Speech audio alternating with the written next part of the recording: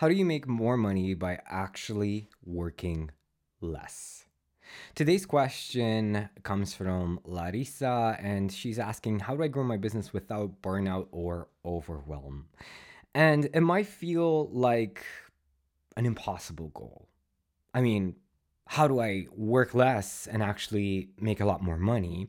It might feel impossible for you right now because this is your current reality, but you know that there are people whose output is exponentially higher because they have, number one, a different mindset, and number two, they use different tools than you're probably using right now. So the question is, how do you make that reality your reality? How do you transition into thinking, feeling, and acting like a business owner who owns a machine that produces money, time, fulfillment, and impact?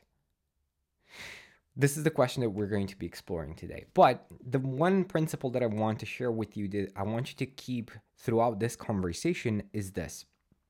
The only difference between someone who is working really, really, really hard in their business and their output is limited, and someone who is maybe working less or maybe just as much, but their output is exponentially higher despite them having the same amount of time each and every day, is their mindset, is the way that they look at things. And the person who has an exponentially higher output, and hello to everyone watching live. Please let me know in a comment where you're watching this from, what time is it on your side of the world, and also include your name just in case you're watching from or where your shaman community. Beautiful. So this is the basic idea. They have a different way of thinking. What do they do differently than most entrepreneurs out there who are still struggling to produce that same level of output and not doing it very successfully? Well, they spent the time to heal or to shift internally. If you're familiar with my work, I'm the founder of the Warrior Shaman Mindset Program that is designed to help you scale your business fast by eliminating English is leaving my body right now, eliminating limiting beliefs quickly and helping you take bigger and bolder action. And that's exactly what these people did. They've let go of a lot of their fears, their limitations. They've done the work to heal internally, to boost their energy, raise their energy levels up, and tap into their true power, their true creativity.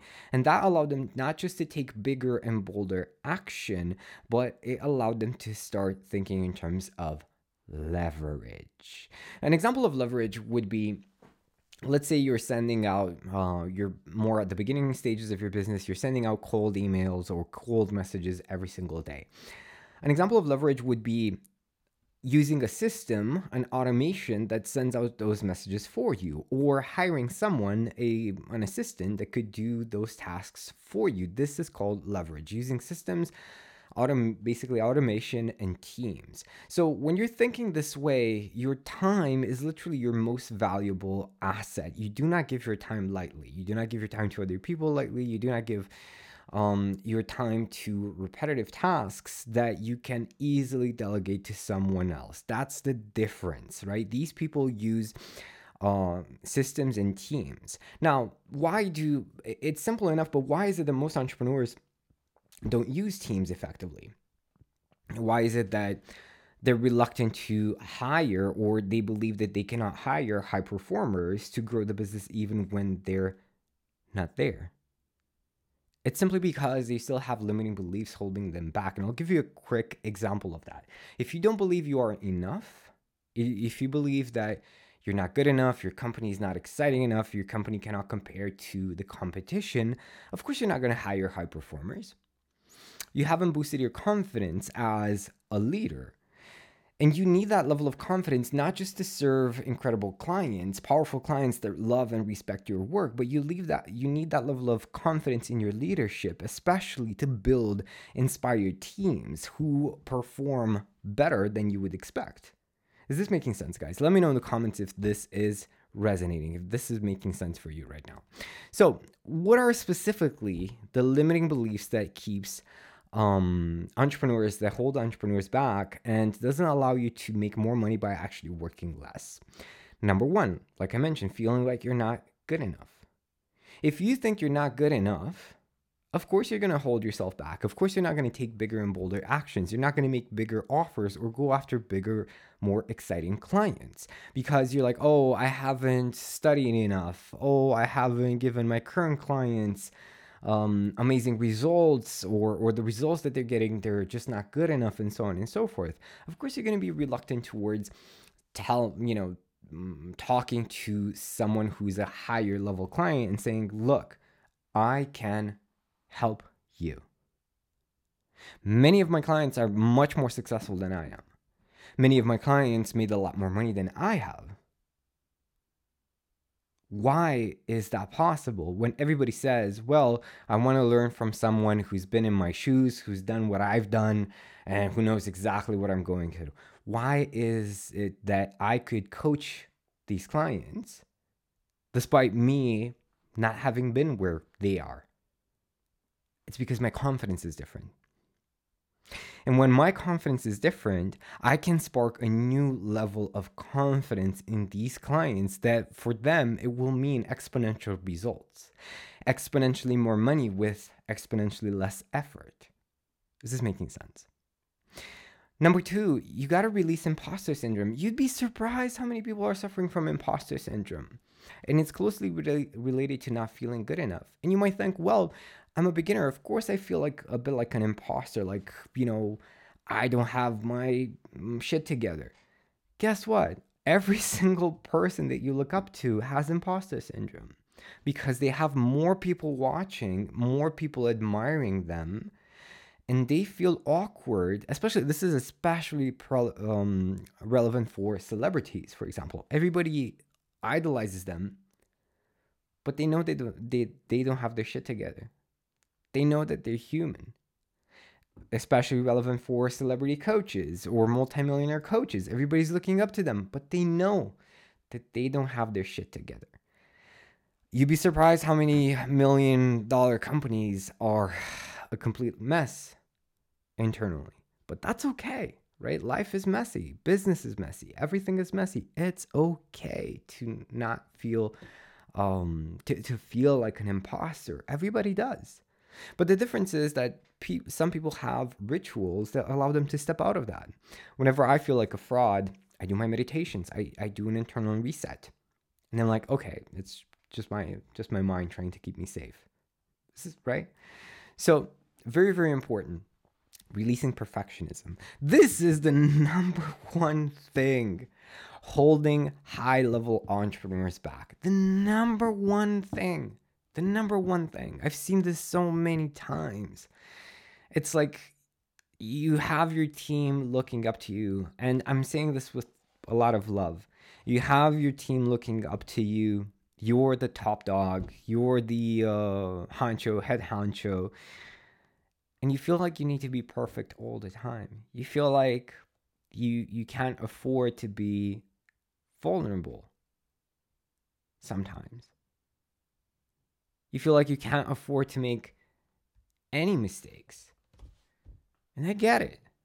It's not easy. You don't want to disappoint your people. You don't want to disappoint your team. So you're constantly pressuring yourself to be this perfect individual that you're not. Nobody is. But with that, the cost of that is that you're never allowing yourself to say, hey, things could be improved.